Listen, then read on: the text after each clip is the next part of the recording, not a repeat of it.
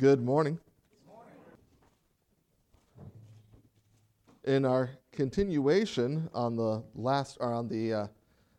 book of Exodus, this week we're going to go over the final plague on Egypt, or the last plague.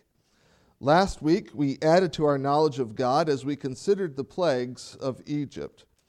The purpose for hardening the heart of Pharaoh was to allow for opportunities for God to make himself known. God made himself known to Pharaoh and the Egyptians. God made himself known to Moses and the Israelites. Through the plagues on Egypt, God made himself known to the entire world. In fighting against the Lord, Pharaoh helped in making the Lord known. The Lord even had Moses give that information to Pharaoh, and Pharaoh proceeded to continue fighting against God, which aided the Lord in becoming more known. In trying to fight against God, Pharaoh was just helping God along. God can do that. Look in Exodus 9:16. This is what the message that the Lord gave to Moses to give to Pharaoh. So in saying this to Pharaoh, Moses said, "But for this purpose, I," talking about the Lord, "have raised you up to show you my power, so that my name may be proclaimed in all the earth." He gave that information to Pharaoh. Pharaoh was told, "Look, I raised you up, buddy, for my purpose." Pharaoh didn't think that's what was going on. Pharaoh thought he was doing what he wanted to do. But he's being told, no, this was God's plan, to raise you up so that the name of the Lord could be proclaimed in all the earth. Proverbs 16:4 has this. It says, "The Lord has made everything for its purpose, even the wicked for the day of trouble." You see, nobody's life is worthless. You can always be used as a bad example. God will use the wicked as a canvas for his righteous judgment, and Pharaoh fits the bill. As Moses was being exposed to the knowledge of God, he grew in faith and obedience. As Pharaoh was being exposed to the knowledge of God, his pride and arrogance led to continued disobedience. We covered the first 9 plagues, and today we'll study the 10th, the last plague on Egypt. When we last left Moses and Pharaoh, they were not getting along. Pharaoh had proposed an unsatisfactory compromise that was rejected outright by Moses because the compromise did not meet God's demand. Pharaoh shouted and threatened Moses. In Exodus 10:28, it says, "Then Pharaoh said to him, 'Get away from me. Take care to never see my face again. For on the day you see my face, you will die.'" Never had that conversation before. Moses agreed with Pharaoh that there will be no more discussion once Moses left Pharaoh's presence. But Moses had one final proclamation before the final plague.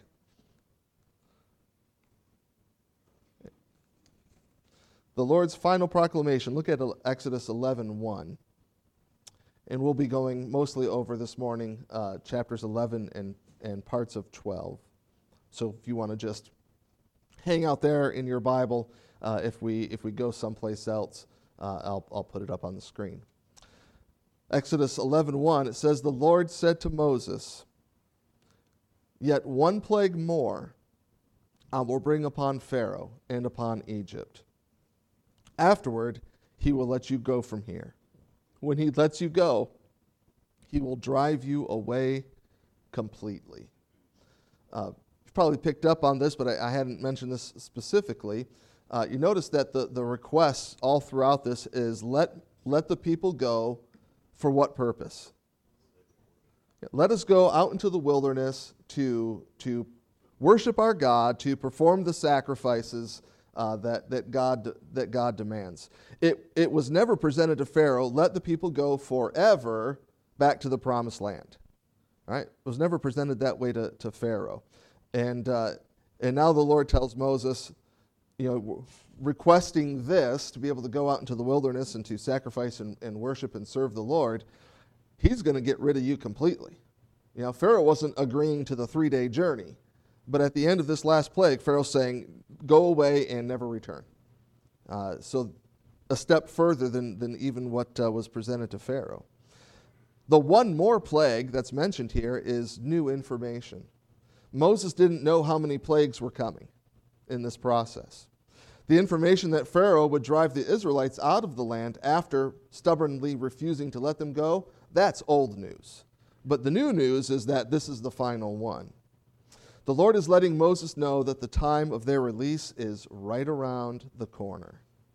Because their freedom from Egyptian oppression is to soon be realized, God gives this instruction for the Israelites. In verses 2 and 3, it says, "Speak now in the hearing of the people, that they ask every man of his neighbor and every woman of her neighbor for silver and gold jewelry. And the Lord gave the people favor in the sight of the Egyptians. Moreover, the man Moses was very great in the land of Egypt, in the sight of Pharaoh's servants, and in the sight of all the people." After reading this account, I had a moment of self-reflection. I believe they call it even perhaps an epiphany. On a few occasions, when I have been invited over to someone's home, I've received gifts at the end of the evening. Could it be that they were just trying to get rid of me? Because that's what the Egyptians are doing, is go ahead and ask them. They say, "Oh, that's a nice silver brooch you have there. Mind if I have it?" Why, that sure. My mom didn't raise me like that, right?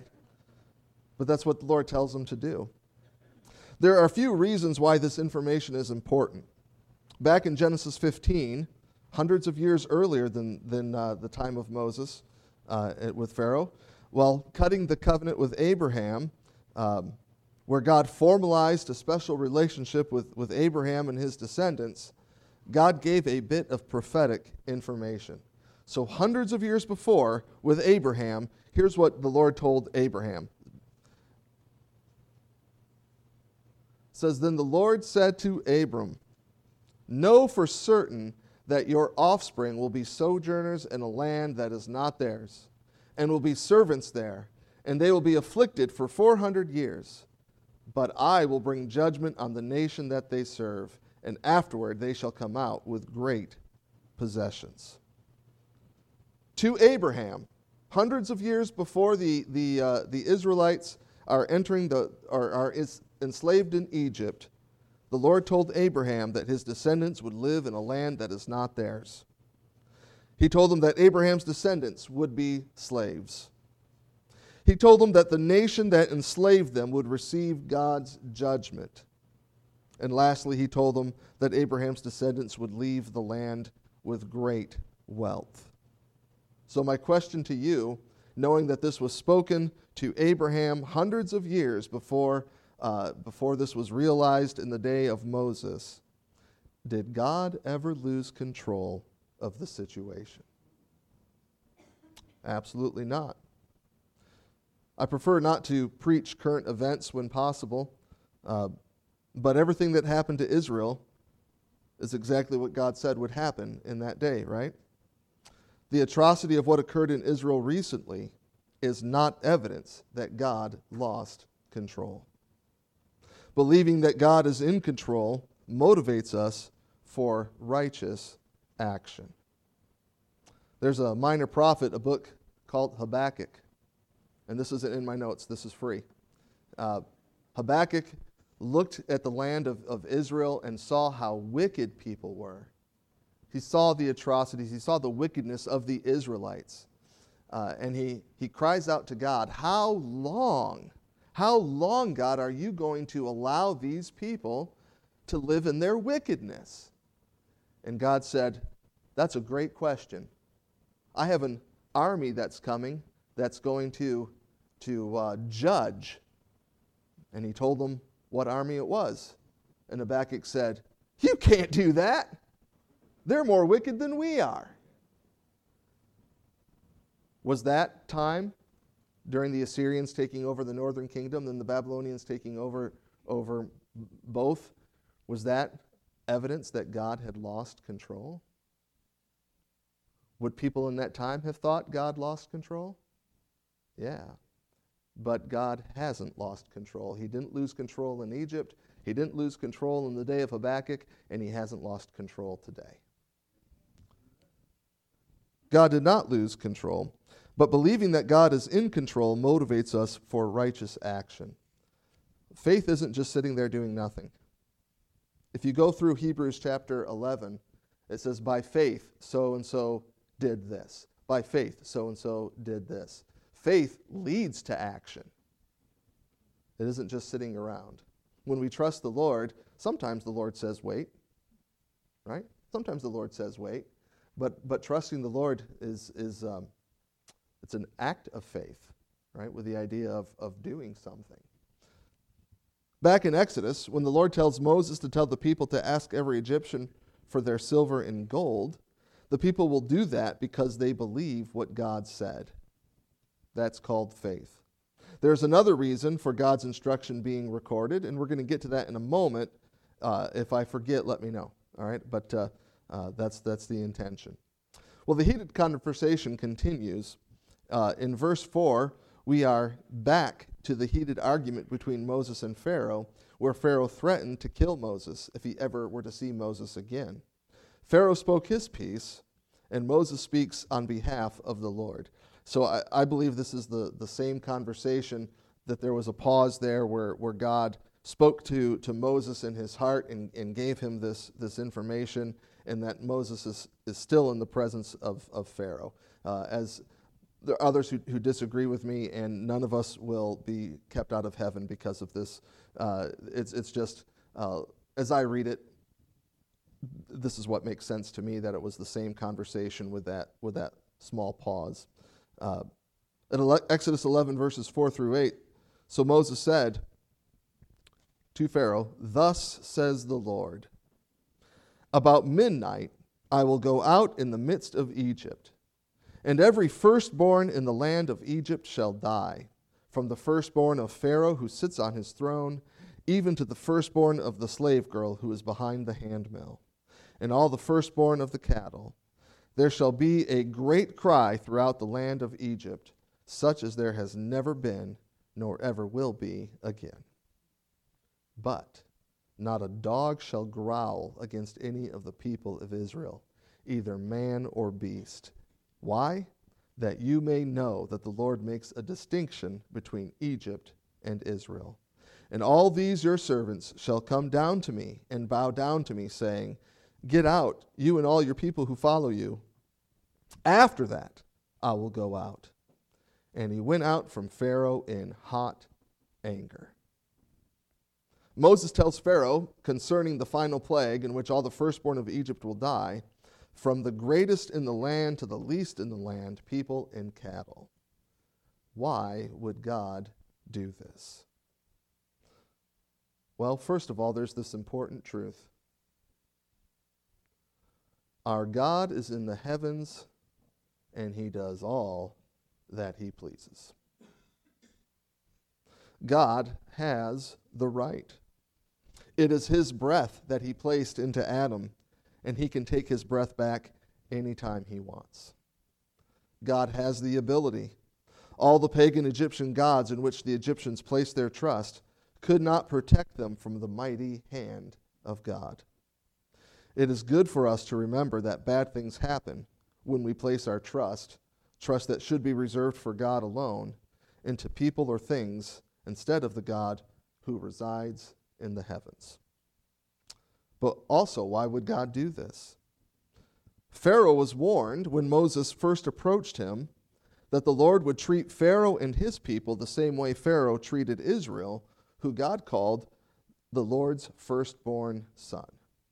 That was told to Pharaoh, and all the way back in Exodus 4, verses 21 through 23. And the Lord said to Moses, when you go back to Egypt, see that you do before Pharaoh all the miracles that I have put in your power. But I will harden his heart so that he will not let the people go. Then you shall say to Pharaoh, thus says the Lord, Israel is my firstborn son. And I say to you, let my son go that he may serve me. If you refuse to let him go, behold, I will kill your firstborn son.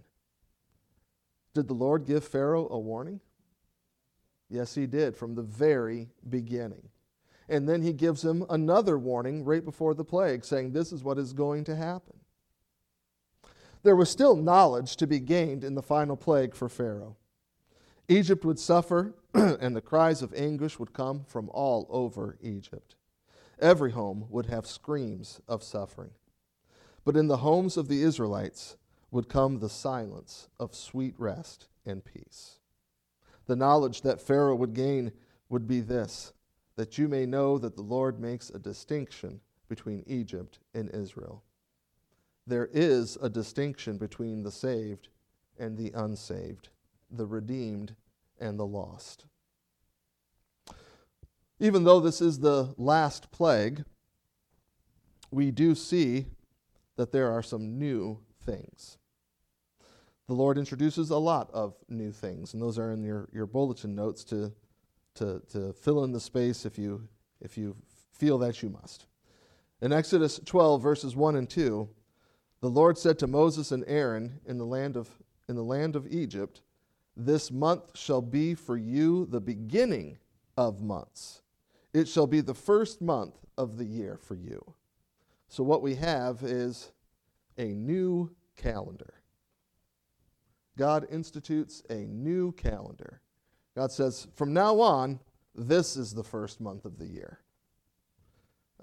Why does God institute a new calendar for Israel?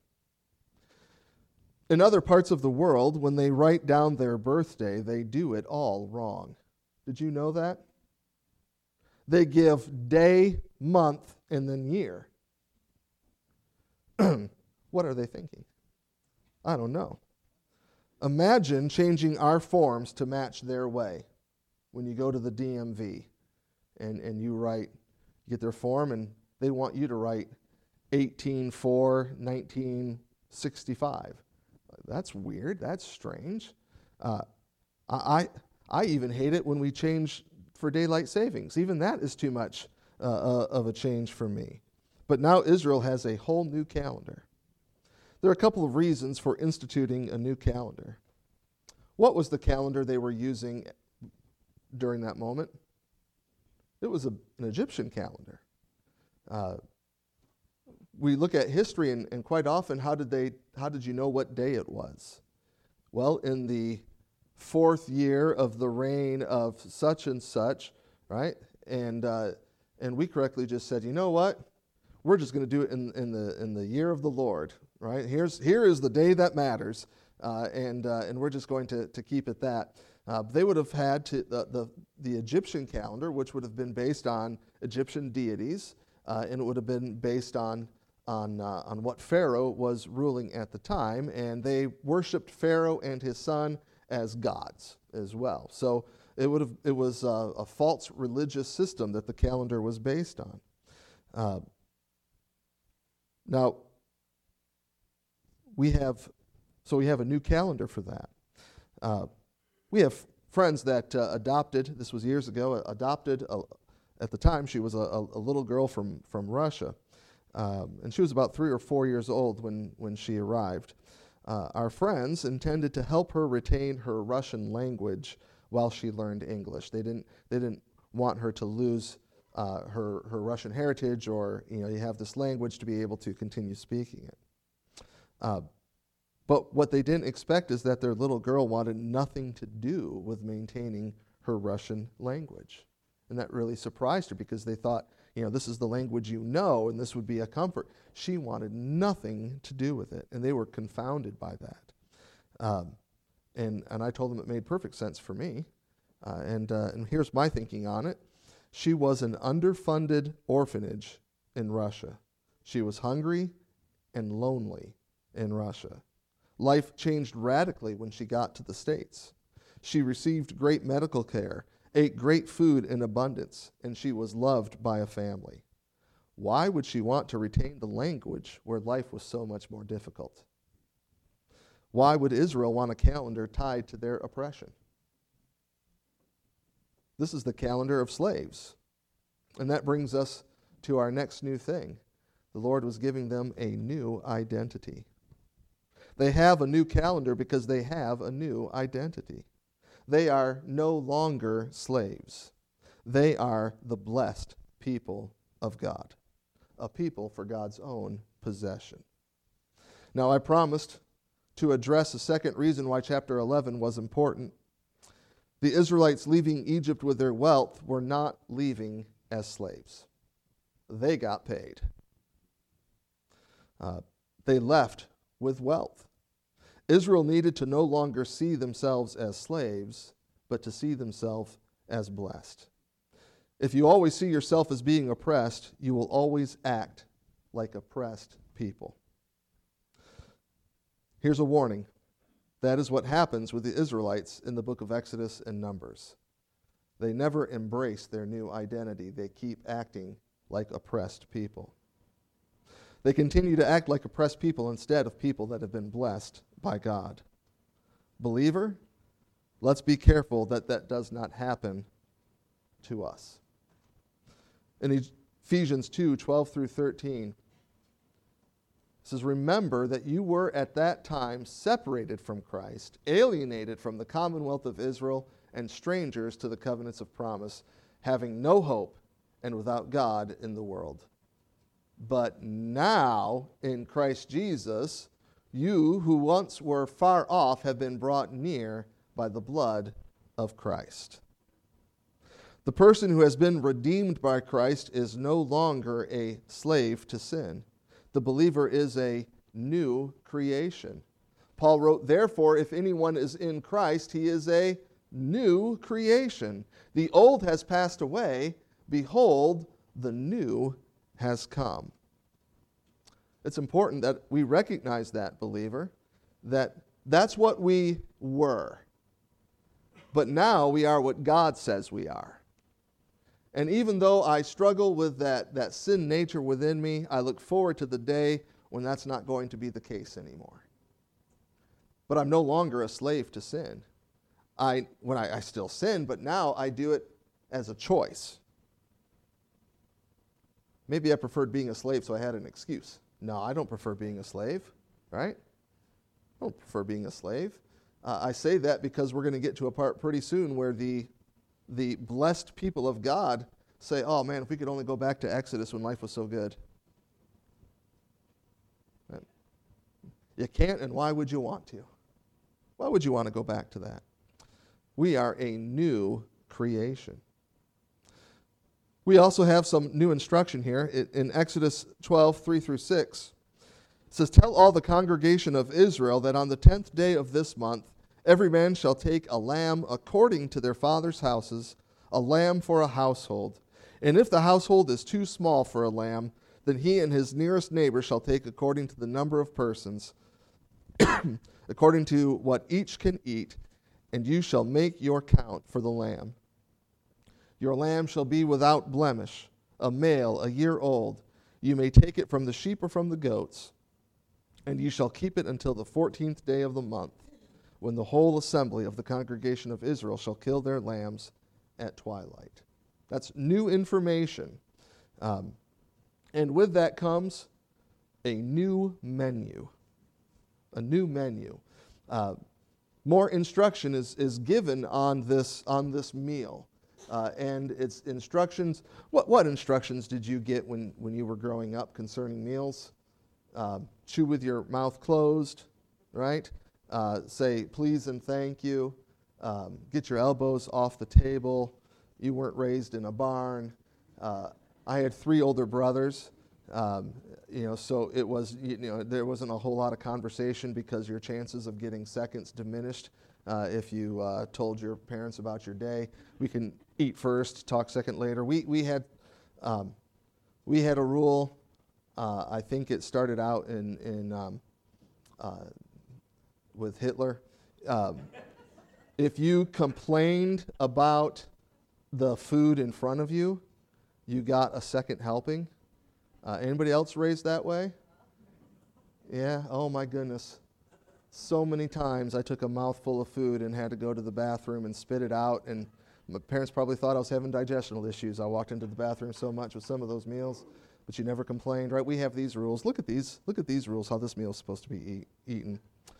Exodus 12:7 says, "Then they shall take some of the blood and put it on the 2 doorposts and the lintel of the houses in which they eat it." Never had to take animal blood and paint it on my doorposts. They hadn't either. Don't think that, like, we read it and we think it's like, oh yeah, that's what they did back then. No, it wasn't. This is very different. It says, "They shall eat the flesh that night, roasted on the fire, with unleavened bread and bitter herbs they shall eat it. Do not eat any of it raw or boiled in water, but roasted, its head with its legs and its inner parts. And you shall let none of it remain until the morning, no leftovers. Anything that remains until the morning you shall burn. In this manner you shall eat it, with your belt fastened, your sandals on your feet, and your staff in your hand. And you shall eat it in haste. It is the Lord's Passover." I remember when some of the kids, not all the kids, but some of the kids, they wanted to do things after dinner. And it was like they wanted to get there and just eat dinner as fast as they could. And that was one of those things. No, sit down, take it easy, be with the family. It's like they would have preferred to eat at the counter, I think, so that they could get, no, we're having a meal. We're not here. God is saying, eat it like you're ready to leave. Eat it like you're ready to leave.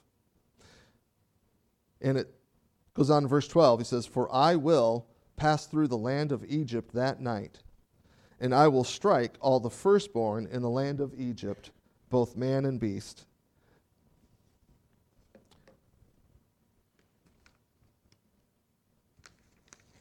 It says, "And on all the gods of Egypt I will execute judgment. I am the Lord." I mentioned this last week that every one of these plagues was didn't just tell us about who the Lord was, but it was also showing that whatever god of Egypt that the Egyptians and Pharaoh trusted, it showed that your trust placed in them was worthless. And that continues for all 10 plagues. It says, "The blood shall be a sign for you on the houses where you are, and when I see the blood, I will," what? "Pass over you, and no plague will befall you to destroy you when I strike the land of Egypt." That is why the Passover meal is called Passover. Right? If you were unfamiliar with that, you have heard of the Passover meal, it's because when the angel, it's really, God says, "I am the Lord, I will do this," but it also refers to the angel of destruction, so we see that those are the same thing.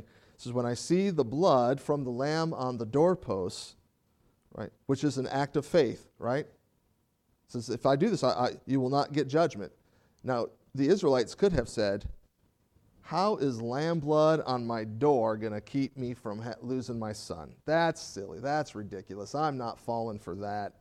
That's just people trying to control you and trying to tell you what to do when you don't really need to do it."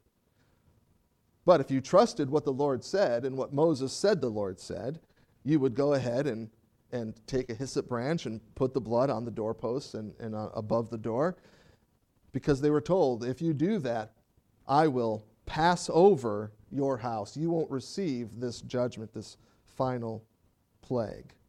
So paint the doorframe with the blood of the lamb to be eaten. It's a roasted lamb with unleavened bread and bitter herbs. No leftovers. Share with another household if necessary. Eat the special meal wearing a belt fastened, shoes on, and have your walking stick in hand. Eat this special meal with a sense of urgency. And the special meal is called Passover. Verses 12 through 13, which we just read, again, "I will pass through the land of Egypt that night, and I will strike all the firstborn in the land of Egypt, both man and beast, and on all the gods of Egypt I will execute judgments. I am the Lord. The blood shall be a sign for you on the houses where you are, and when I see the blood, I'll pass over you." The Lord instituted a new tradition. A new tradition. Look at verse 14. It says, "This day shall be for you a memorial day, and you shall keep it as a feast to the Lord throughout your generations. As a statute forever, you shall keep it as a feast. Why? Why have this new tradition? We're told in verses 25 through 27.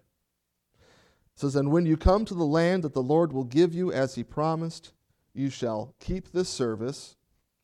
And when your children say to you, 'What do you mean by this service?' you shall say, 'It is a sacrifice of the Lord's Passover. For he passed over the houses of the people of Israel in Egypt, when he struck the Egyptians, but spared our houses.' And the people bowed their heads, and they worshipped." So this meal was meant to memorialize how the Lord spared them when he passed over their houses upon seeing the Passover lamb's blood covering their doorposts. The Egyptians were not spared. The tradition was to continue so that their kids would partake of the Passover and ask questions as to why they were doing certain things during the meal. It gave the parents the opportunity to share in the goodness of God and how God redeemed his people. Believer, we also have a Passover lamb. Here are the verses that I'm going to read through if you want to put them in your notes to look at. But in 1 Corinthians 5:7, it says, "For Christ, our Passover lamb, has been sacrificed." During our study in Genesis, Abraham took his one and only son to the future city of Jerusalem. The city didn't exist yet, but it would be the future place that Jerusalem would reside. And he offered Isaac as a sacrifice. When Isaac noticed that they had everything they needed to offer a sacrifice, except one thing, a lamb. When asked about that, Abraham prophetically said that the Lord would provide himself a lamb. That's Genesis 22:8. It says, "And Abraham said, 'God will provide for himself the lamb for a burnt offering, my son.' So they went both of them together." For their sacrifice, God didn't provide a lamb, but rather he provided a ram. The lamb that God would provide was still to come. When Jesus began his ministry, he was walking by where John the Baptist was standing. John gets the attention of some of the disciples that were standing, and he said something very interesting to them. John 1:29, it says, "The next day he, John the Baptist, saw Jesus coming toward him, and he said," pointing this out, "Behold, the Lamb of God who takes away the sin of the world." The Apostle Peter wrote this to the churches in the first century that were not bought with perishable items. In 1 Peter 1:9, it says, "But with the precious blood of Christ, like that of a lamb without blemish or spot." Again, referring to Jesus as the perfect lamb whose precious blood was spilt. Christ is our one-time sacrifice. Hebrews 10:10 says, "And by that will we have been sanctified through the offering of the body of Jesus Christ once for all." When we partake of the Lord's Supper, it's very important that you understand this. We do not partake of the actual flesh and blood of Christ. Why does it matter? Why is that so important? Because Hebrews tells us that Jesus' sacrifice was what? Once for all. We don't need to put him on the cross again because there's nothing left to be accomplished. Jesus said, one of the last words he said is, "It is finished." You know how you can accurately translate that? Paid in full. One day I hope to get my mortgage where it says paid in full. Some of you have already experienced that. I can't imagine how wonderful that will be. Jesus said, paid in full. We don't kill him again. We commemorate the sacrifice he already made. Remember I said that one of the first reasons the Lord gave is why do you have this Passover meal? So that the kids will say, why do we do this? And you'll be able to answer. I was told a story about a young married couple where she made a roast and put it in the oven and got it out, and her new husband said, why do you cut off the ends of the roast? And she said, I don't know. That's just what my mom did. So she called up and said, Mom, why do we cut the ends off of our roast? And she said, I don't know. That's just what my mom always did. So they called her up and they said, why did you cut the ends of the roast off? And she said, well, my pan was too small and that was the only way I could get it to fit in. We can't do that when it comes to our walk with Christ. We don't just do things and have no idea, and then when we ask, say, well, you just need to accept it by faith. We're supposed to ask questions. That's the intention that God had for the Passover meal. It wasn't, quit asking, this is just how we do it, just have faith, just do what we do. No, it was for the opportunity of saying, well, that's a great question. This works the same way. My kids, when they were young, would go to children's church during the service, and they would get to the age where they would come to the service. And every single one of them, the first time we had communion, we never told them about it. They were never here to see it. They were young. And every single one of them said, when they saw it, like, why do we do this? I didn't tell them to shut up and just by faith do what we do. No, this was the what? The opportunity to share the goodness of Jesus Christ. Right? And it's a very tangible way. The Passover meal was a very tangible way. Maybe one day we need to study and do a Seder dinner here and go over some of the things of why they did what they did so that we can go over and understand God better in a very tangible way. But Jesus was our sacrifice once for all. We don't have to put him on the cross. He rose from the grave. Hebrews 10:14 says this, for by a single offering he has perfected for all time those who are being sanctified. Not only is our salvation dependent upon the blood of Jesus Christ, but our sanctification is as well. It is a correct thing to say this, I have been saved, I am being saved, and I will be saved. And all of that is accomplished through Jesus Christ and not on me. That is the Passover. And there's a whole lot more, and we'll touch on it more as we continue to go through Exodus. But what do we take from this? What I want us to take from this is to see that this is a picture of what is fulfilled in Jesus Christ. Isn't it great to study the Old Testament? Because it gives me confidence in Jesus Christ and what he's done for me and for my salvation. And because I have confidence in that, I have the ability to share it with a world that desperately needs to be redeemed from their sin. And they'll never be redeemed following a false religion. They'll never be redeemed because of their own goodness. Their redemption, they will only be bought with the blood of Jesus Christ, and that is all that will satisfy. And we see that consistent message from the beginning of the book to the very end. And to God be the glory for that. Heavenly Father, we come to you this morning once again amazed by your power and might, by your wisdom and knowledge, by your love for us, that you set up this picture amongst the Israelites thousands of years ago that would point us to Jesus Christ, the Lamb of God, who takes away the sin of the world. Because of his shed blood, he was that perfect, sinless sacrifice that paid my sin guilt, my sin penalty of death. And Father, that you've required that I simply trust by faith in the finished work of Christ. to receive that salvation, to receive that forgiveness, to be redeemed by you for all eternity because of Christ, the one-time sacrifice.